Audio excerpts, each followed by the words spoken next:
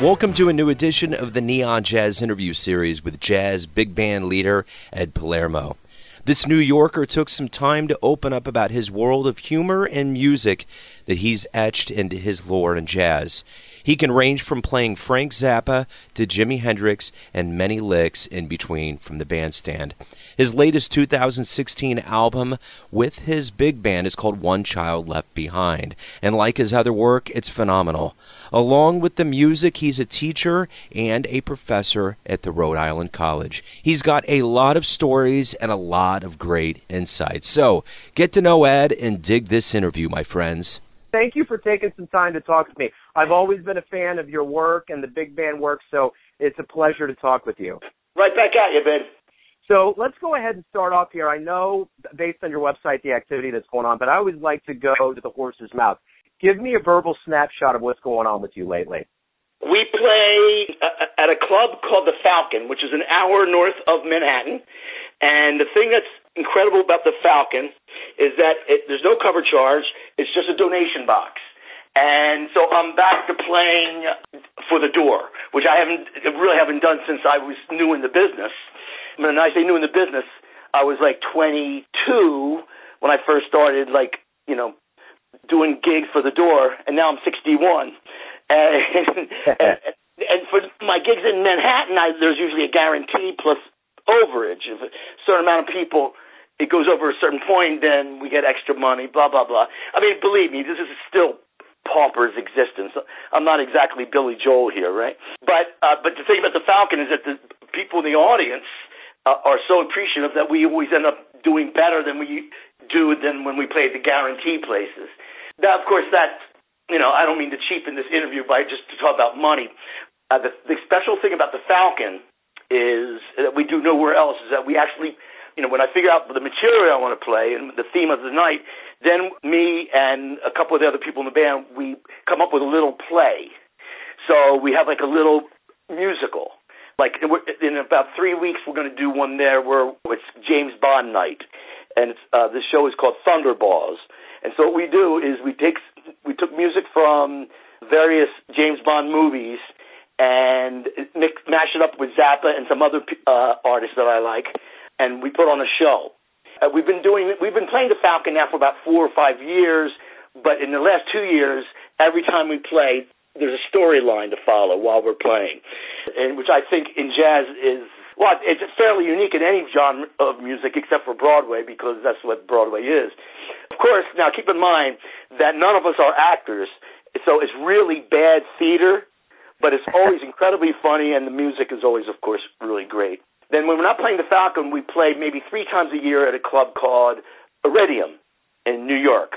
There we just play the music. Now, we just released an album called One Child Left Behind. That's our most recent big band album. Like half Zappa and the other half other people. I have a couple originals on there. We do a Neil Young song called Harvest Moon. Kiko and the Lavender Moon by Los Lobos, the theme from Scarface.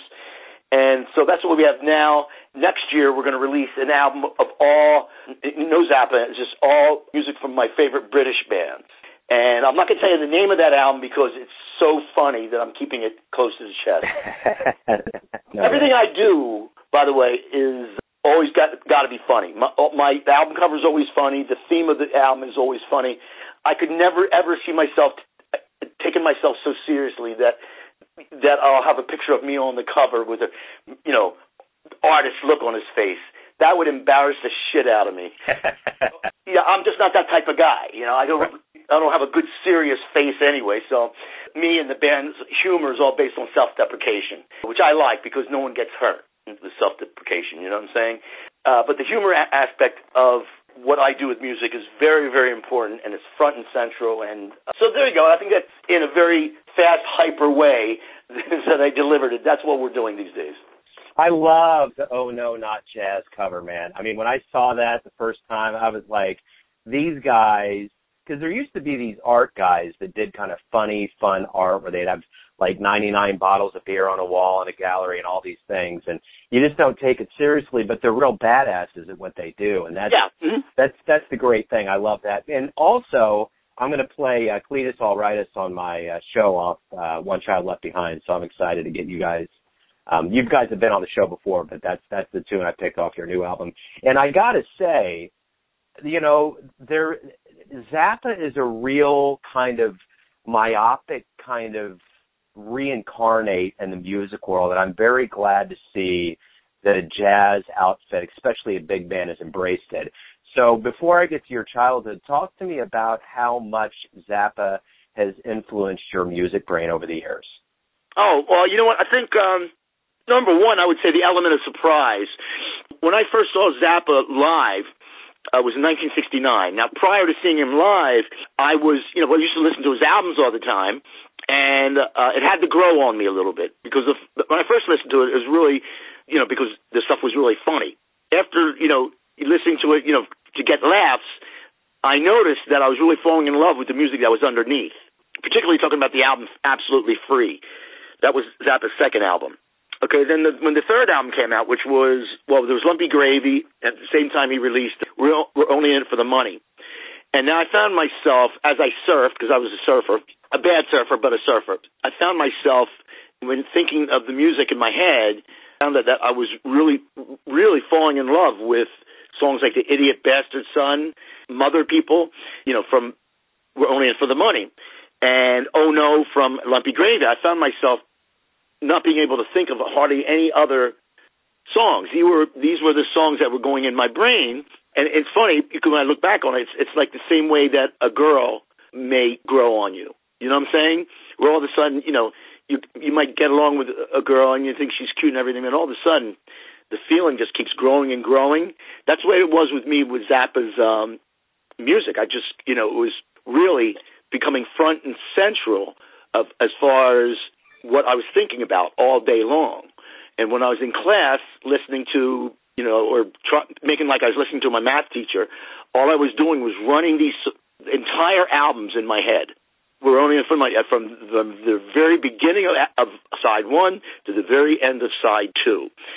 Not surprisingly, I failed math and failed most everything else I was taking. And one of the reasons why is because I was so obsessed with this music.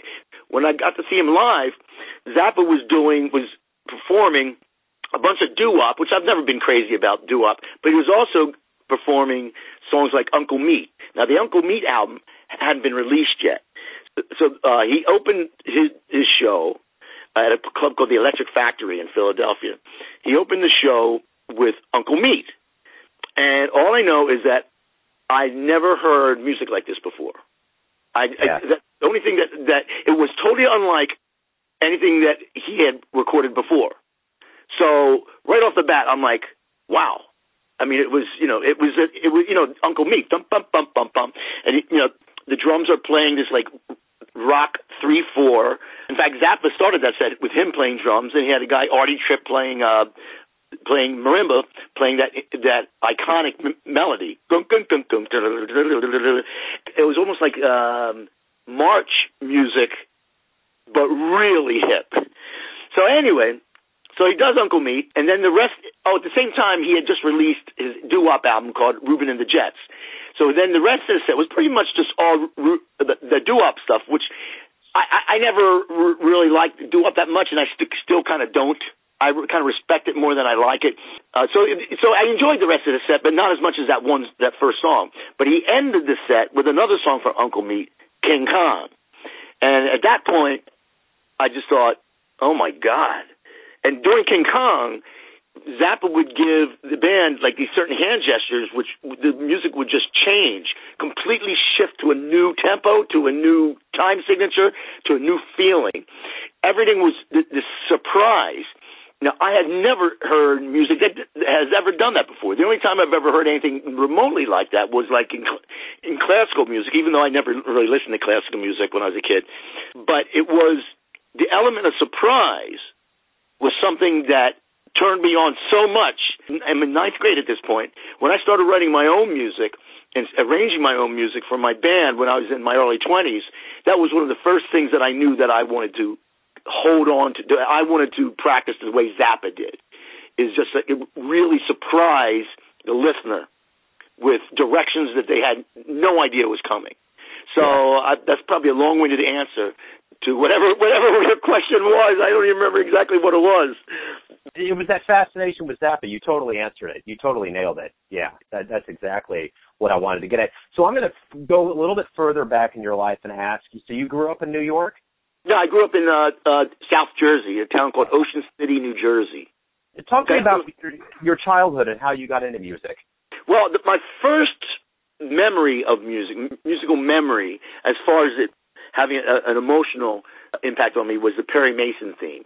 Oh, it's great. Zappa actually covered a little bit of it. My parents would watch the show, and so whenever the show came, I was too young, of course, to even understand the show.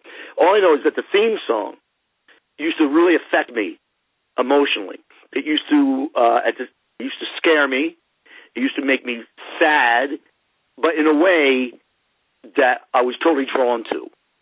And I just remember in my own childish way thinking to myself, how can music do that to you? You know what I'm saying? Yeah. Maybe I thought maybe only people can do that to you, but music can do that to you. I mean, all I remember is the emotional impact that it had on me. Okay? And then as the years went by, I got into, the Beatles. And then the Beatles became, when I was 10 years old, in 1964, the Beatles became my obsession. And of course, they still are. I was really into Beatles. And then as time went on, Hendrix came around. That was huge for me. I wasn't listening to any jazz at this point. I was listening to just all my rock and roll heroes. And most of them probably were British. But I was listening to a lot of American blues, like Paul Butterfield, people like that. And then when I got to be in ninth grade, I was old enough to go to Philadelphia to go hear bands with my oldest brother, Nick. Nick was always the one. He's 4 years older than me. Nick was always the one that brought the great music into the house. He's the one that bought the albums, the LPs. He's the one who turned me and my other brother on to the greatest music. I still maintain that music was just incredible that we were into. So that I'd go up to Philadelphia with him to see these bands, Jethro Tull and Jefferson Airplane, The Who, and this is before Woodstock. So this is a time where you could actually hear or see live acts in a small club, because Electric Factory was just a warehouse, and so I saw the Byrds and all this incredible music that I still love to this day. That was what I did when I was in high school. When I got to college, I realized I was going to have to actually, if I wanted to be a musician, I actually had to start practicing. Since I was mainly a saxophone player, one of my heroes in high school was Edgar Winter.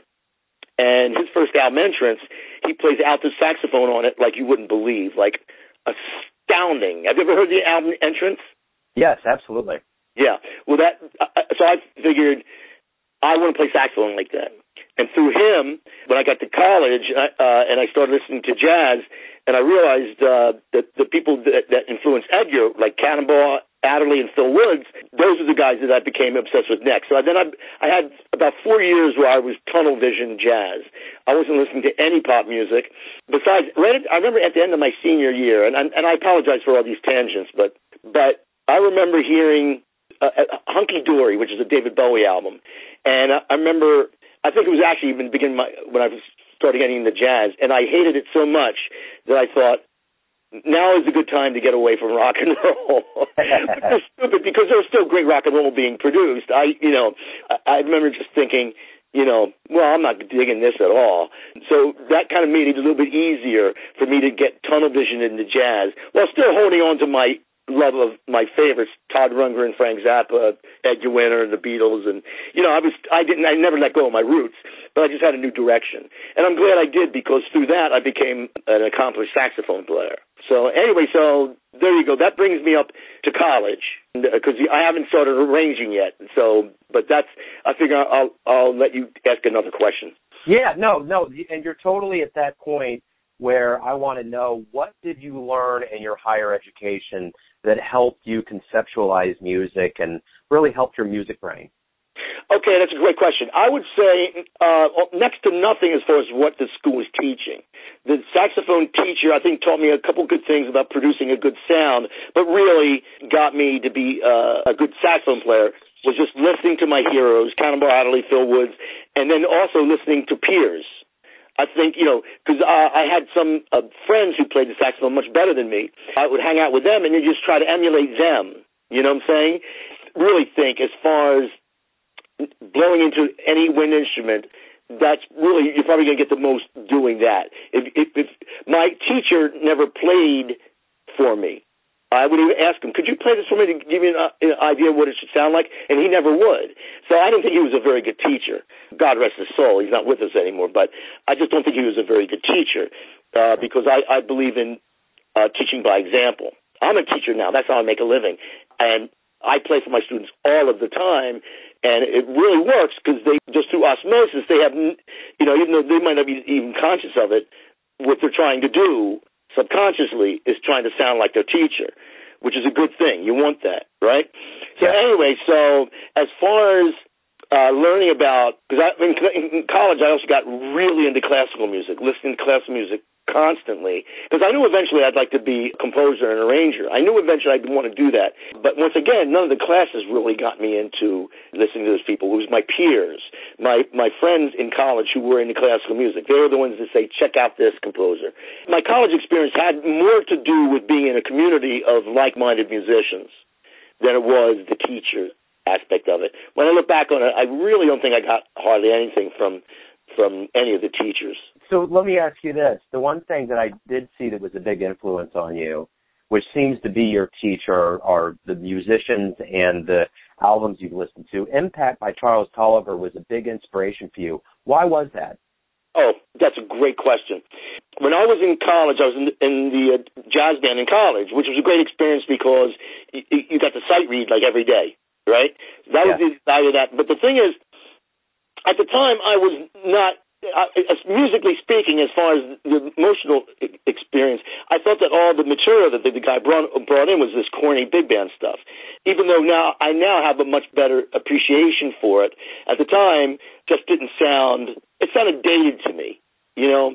So all of a sudden, I hear Charles Tolliver, his Impact. I found myself, like if I was driving, I couldn't listen to it because it would make me drive too fast. It was making my heart race. I loved it so much. It was like unbelievable. At the time I started composing, and because before I started arranging, you know, for larger groups, when I was in college, I put together like a quartet, and I really kind of based it on the intensity of Charles Tolliver. But I knew at some point, if I ever put a band together, that I was going to use that as a model of what I wanted to do. As far as just that, I don't know, that urgency. You know, that was always, Impact was always a kind of a I don't even know what the word is. It was just an example of what I wanted to do. You know what I'm saying? The thing where when people listen to it, they're like back in their seats. You know what I'm saying?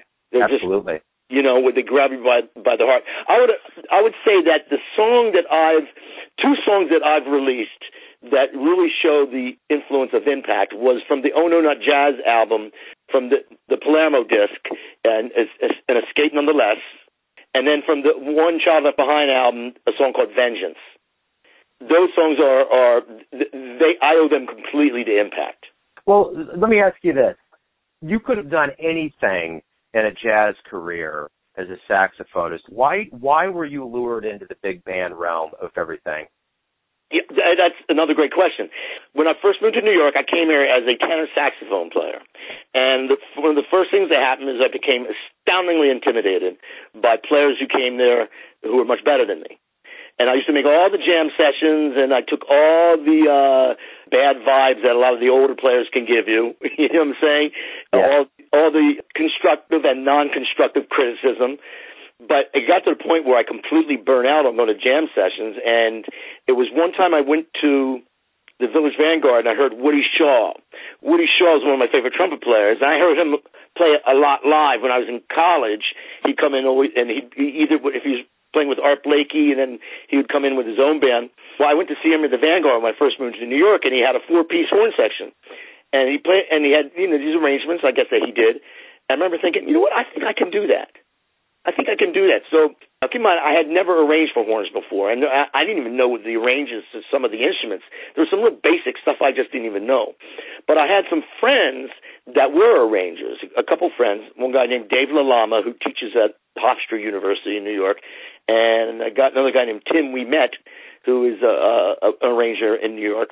And we're still all friends these days. These guys really knew about arranging, so I would ask them questions, and they would answer my questions. And then I embarked. I put together a nonette, 5 horns with a 4-piece rhythm. Then I just did the trial and error method. I took these songs that I had been composing, and then I, wrote arrangements to them. I bought a book about arranging by Don Sebesky. The problem with that book was it was way too advanced for me. So I did completely the trial and error method for really quite a few years. But the band started becoming performable after only maybe arranging for a year. So we actually started doing some gigs, door gigs. Then what happened was I still didn't ever think seriously about putting a big band together until a friend of mine who just started playing with Buddy Rich said, "Listen, I'm playing with Buddy Rich now. Why don't you write them for big band, and I'll get the chart to him," because Buddy's always looking for charts. I said, okay. So I took those same charts that I wrote for the nonette, and I wrote them for big band.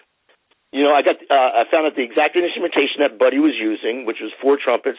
He only used 3 trombones, but 5 saxes, piano, bass, drums, and guitar. So I wrote a handful of charts. Now, at that point, I never got around to getting the charts to Buddy Rich, but I had become obsessed with writing for big band. The guys who had been, running these charts with me, these big band charts, we decided just to become a band. And then I just started becoming obsessed with writing and was still totally the trial and error method.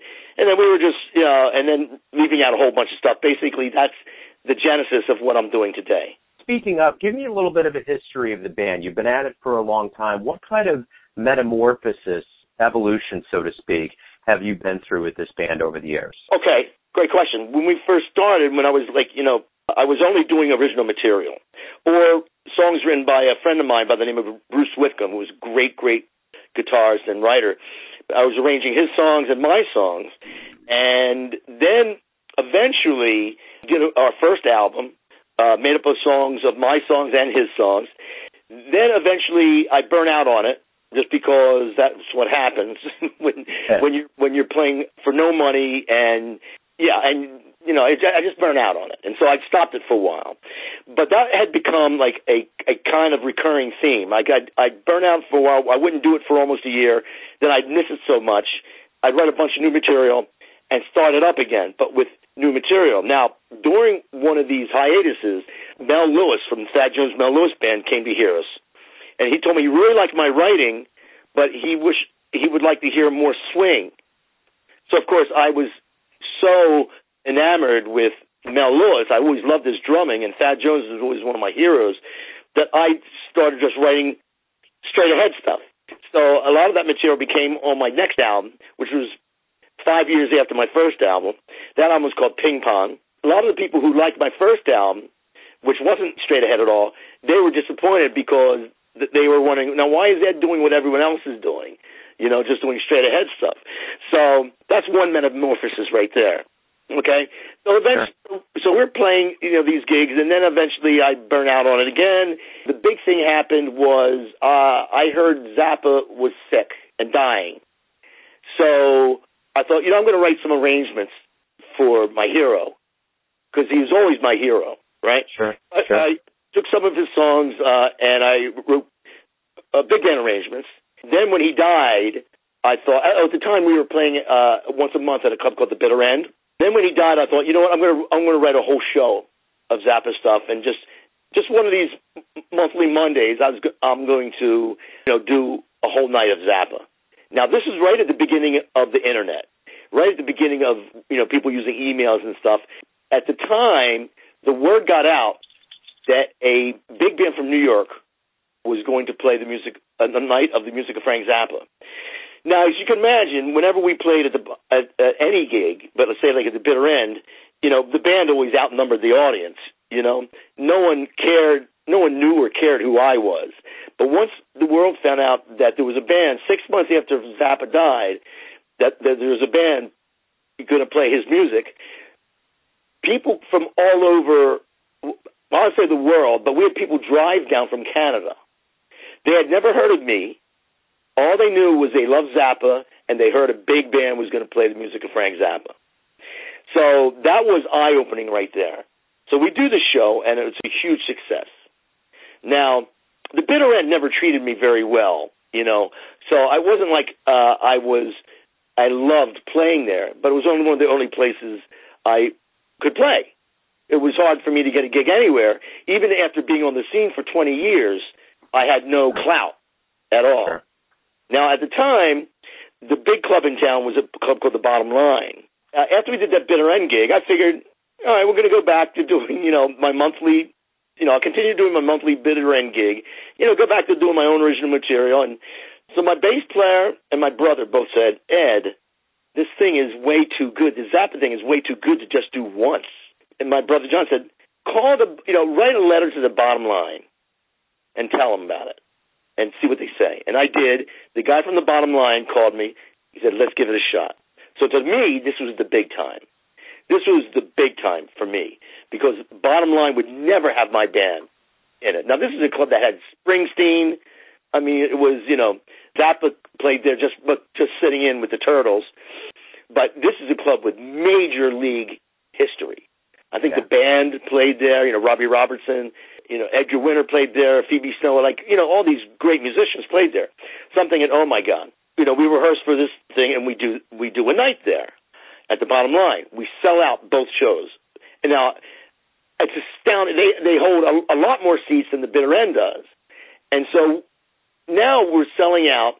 And keep in mind, still, no one knows who I am. It's not like anyone's coming. It's not like I'm deluding myself and thinking, yeah, I'm really big. It was completely the name Zappa.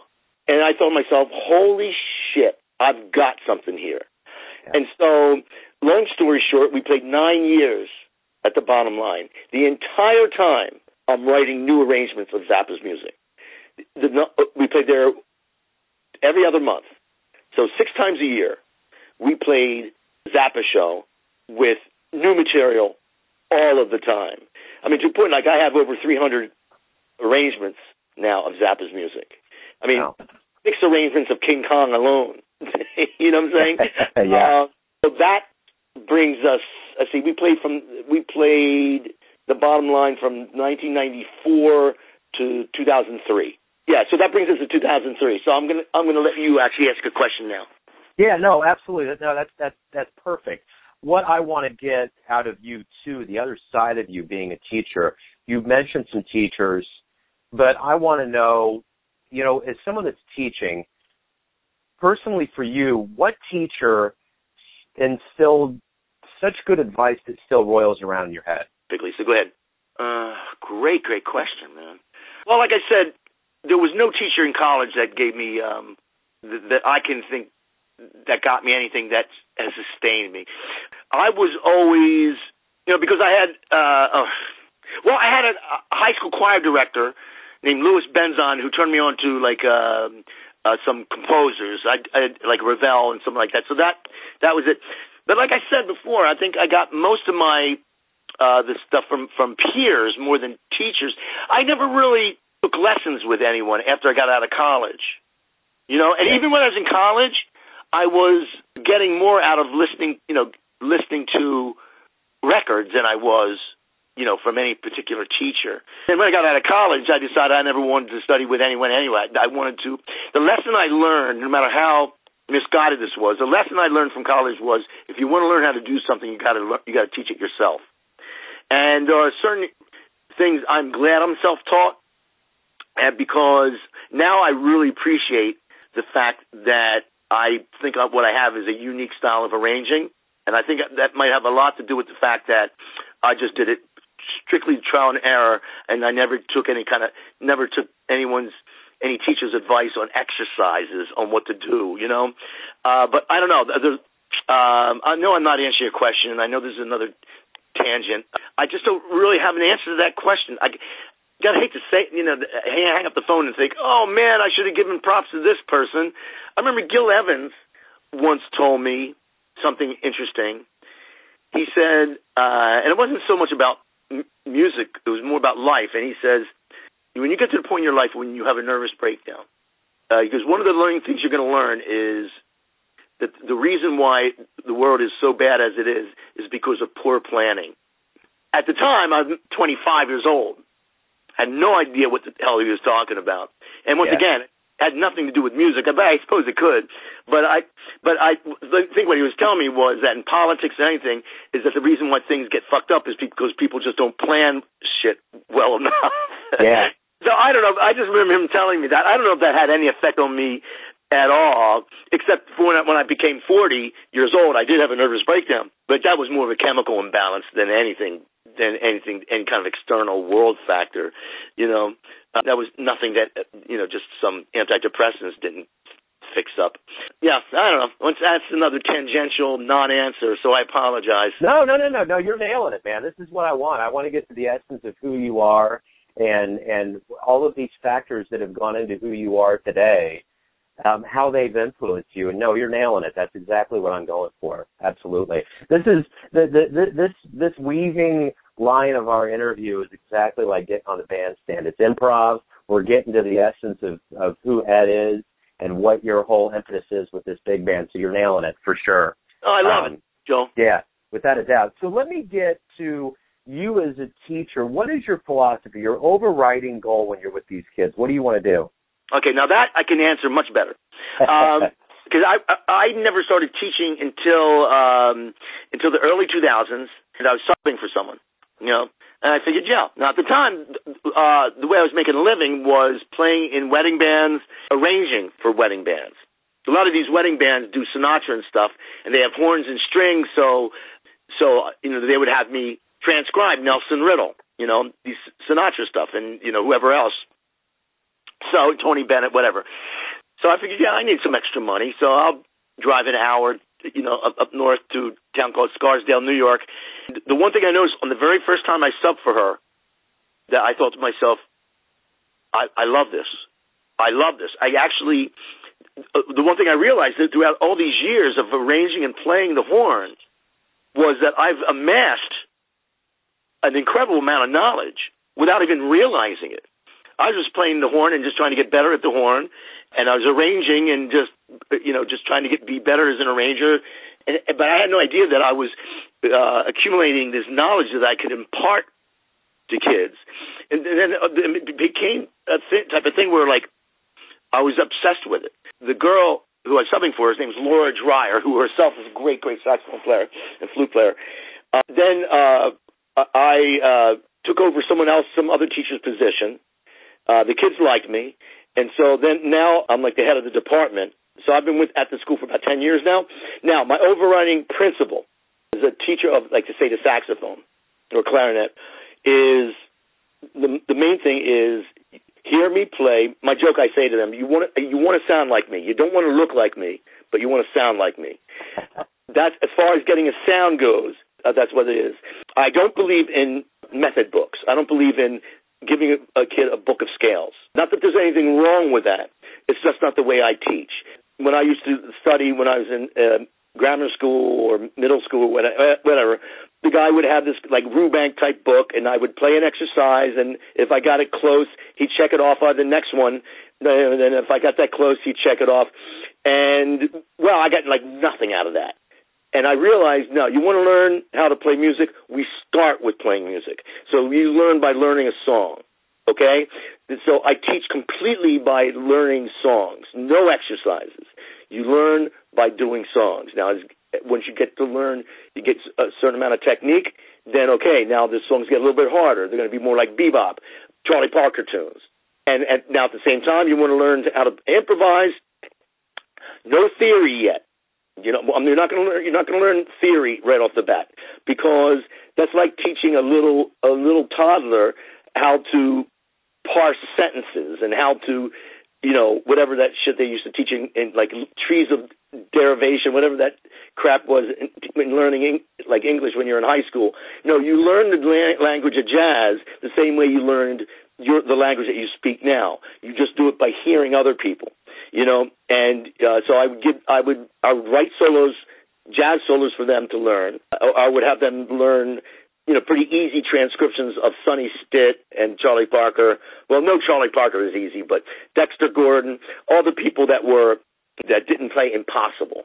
So I'd have them do transcriptions. Therefore, they're getting that vocabulary. They're learning that language without attaching it to some boring theory thing, right? Eventually, the kid wants to know, why does this work? Does these notes sound so good at this point in the song? Then I can say, okay, it's because the chord is this. The guy's playing the notes of the chord plus this one other little thing that give it that little tweak. And then I can explain to them very slowly why the notes work. In other words, theory. But the overlying principle is you learn the language first, and then you learn why those notes work. When it comes to teaching jazz, that's my principle. Wonderful. Let me ask you this. It's a general question, but it packs a punch. You've dedicated your life to the jazz craft. Why do you love jazz? Okay, I owe that all, I swear to God, to Zappa and Edgar Winter. Edgar Winter, his album had a lot. Well, first off, the saxophone playing. Now, I was a saxophone player, and when I was in high school, I thought I was good because I compared myself to the really bad saxophone players at the time, like Chris Wood from Traffic. God, who else played bad saxophone? What other British guy played bad saxophone? Because I thought I was, because I played on that level, maybe even a little bit better than some of those people. And it was Edgar Winter, and when I heard, you remember the band Dreams? Yes. Okay, when I heard Mike Brecker, I thought, I remember being crushed when I re-listened to him and Edgar, and I thought, oh my God, I can't do that. I thought I was good. I thought I was good because I was comparing myself to my friends, and I was comparing myself to Chris Wood. And I thought, holy shit, they're playing stuff I don't understand. Yeah. So I decided, I definitely want to pursue playing the saxophone. It was because of Edgar Winter I got into, like I said, Cannonball and Phil Woods. And then when I changed the tenor, or I added tenor to my repertoire of saxophones, then I got really into, Mike Brecker and all the other guys who played like Coltrane, with Dave Liebman and Steve Grossman. God, I hope I'm not getting off on a tangent again. No, you're good. You're good. Also, Entrance, Edgar's album was jazzier than anything Zappa was doing. Zappa's main jazz influence was modal. King Kong was akin to Miles Davis, or akin to John Coltrane's My Favorite Things. It was modal. It was a long time on one minor chord, and I really related to that when I was in high school. So that's what got me into the modal jazz, was Zappa. But what got me into realizing how cool 2-5-1 music can be, like functional, like Great American Songbook type of harmony, is Edgar from Entrance. It was Entrance that made me realize, that chord progression isn't as corny as I thought. I would say, now keep in mind, I'm a big Todd Rundgren fan at the time, but Todd didn't really have much jazz influence. But Todd's another story. I could go on. I could go on for decades on Todd Rundgren, but I want to answer your questions the best I can. So Sure. There you go. Zappa for modal, Edgar Winter for I guess for lack of a better word, functional harmony. Cole Porter type harmony. Let me ask you this, and I think this is going to kind of wrap up your essence. This is my final question. I want to know. Everybody has a version of who you are. Your family do, your friends do, your business associates, those that are in the crowd that watch you perform. But who do you think you are? I think I'm a really funny guy who sees no reason why that funniness can't be a part of the music. I'm a guy who really feeds off other funny people. A guy who appreciates from the bottom of my soul all musicians who've ever been a part of my vision. Particularly my current band. I do not consider myself to be a musical genius because the people who I consider to be geniuses, I'm nowhere close to being. I don't think I'm close to being Zappa. I don't think I'm close to being Todd Rundgren. I definitely don't consider myself being close to Shostakovich and Prokofiev. These are all my favorite musicians, all my favorite composers. But so I don't think I'm a genius, but what I will say about myself, I find myself to be more creative than a lot of geniuses that I've met. So that might sound like a weird thing to say. No. And you could say, well, doesn't that mean you consider yourself a genius? No, because I think geniuses have this quality that I just know that I can't, this thing that I can't get at, because my intelligence is really just is really kind of average. I mean, you should see me watch, play Jeopardy with my wife. Whew. Like Bruce McDaniel, he's this guitar player in my band, right? And he's the guy I bounce ideas off more than anyone. He's like a real partner. What he does for a living, he's one of the greatest musicians I've ever met, for one. But what he does for a living is he fixes, like Merrill Lynch, all those people, he fixes their computer problems. But he can do it just over the phone. He says, do this, do that. He's one of these guys that is so brilliant. And when he talks, I mean, it's astounding, whether it's music or anything. He's probably one of the smartest human beings I've ever met in my life. Him and Mike Keneally. You used to play with guitar with Zappa. Those guys, their intelligence thing, I don't come close to that. But I will say this. Both those guys admire me for my creativity. And another guy who I do a lot of arranging for, Christian McBride. He's probably the most famous jazz musician now. Wins a Grammy every year. He himself is a great jazz arranger. He hires me for stuff. So those are the things that make me, and I hate saying this, it makes me proud of myself. I sound like Trump, but like when Trump goes, I'm really proud of myself. What are you? Yeah, right. 8 years old. But we all need to have a certain feeling of a sense of importance, and it's the respect of people like Christian McBride and Bruce McDaniel that does it for me. As long as I have that, but even if I didn't have that, I just do what I do. But it's really nice to have that. That's how I see myself. I see myself. I don't think I'm a genius. In fact, I know I'm not a genius. But in the same way that I'm not as funny as the great comedians, sometimes I'm as funny as them. You know what I'm saying? Absolutely. So that humor is a thing that's very, very important to me. Absolutely. I dig it, man. Yeah, you nailed all of it. Yeah, I think I got a very true essence of who you are as a person and as a musician. Thanks for taking some time out to talk with me today, man. I appreciate it. Oh, and one other thing. I'm a guy who my main thing in life is fun. It's got to be. This is one of the things that Christian McBride and I share, and that is any situation we're in, everyone's involved and everyone has fun. We both have that. If you see anything that Christian does, he does. He's not going to do some esoteric stuff where he just doesn't give shit who's in the room. Everyone is involved, and so the fun aspect of it is real important to me too. Perfect. Ed, man, thank you for taking some time out. It was great to get your story. Beautiful. Thanks, Joe. This is tons of fun, man. Thanks for listening and tuning in to yet another Neon Jazz interview, where we give you a bit of insight into the finest players in New York, Kansas City, and spots all over the globe, giving fans all that jazz. And thanks to Ed for his humor, his history, and that jazz story. If you want to hear more interviews, go to Famous Interviews with Joe Domino on the iTunes Store, or visit theneonjazz.blogspot.com for all things Neon Jazz. Until next time, enjoy the music, my friends.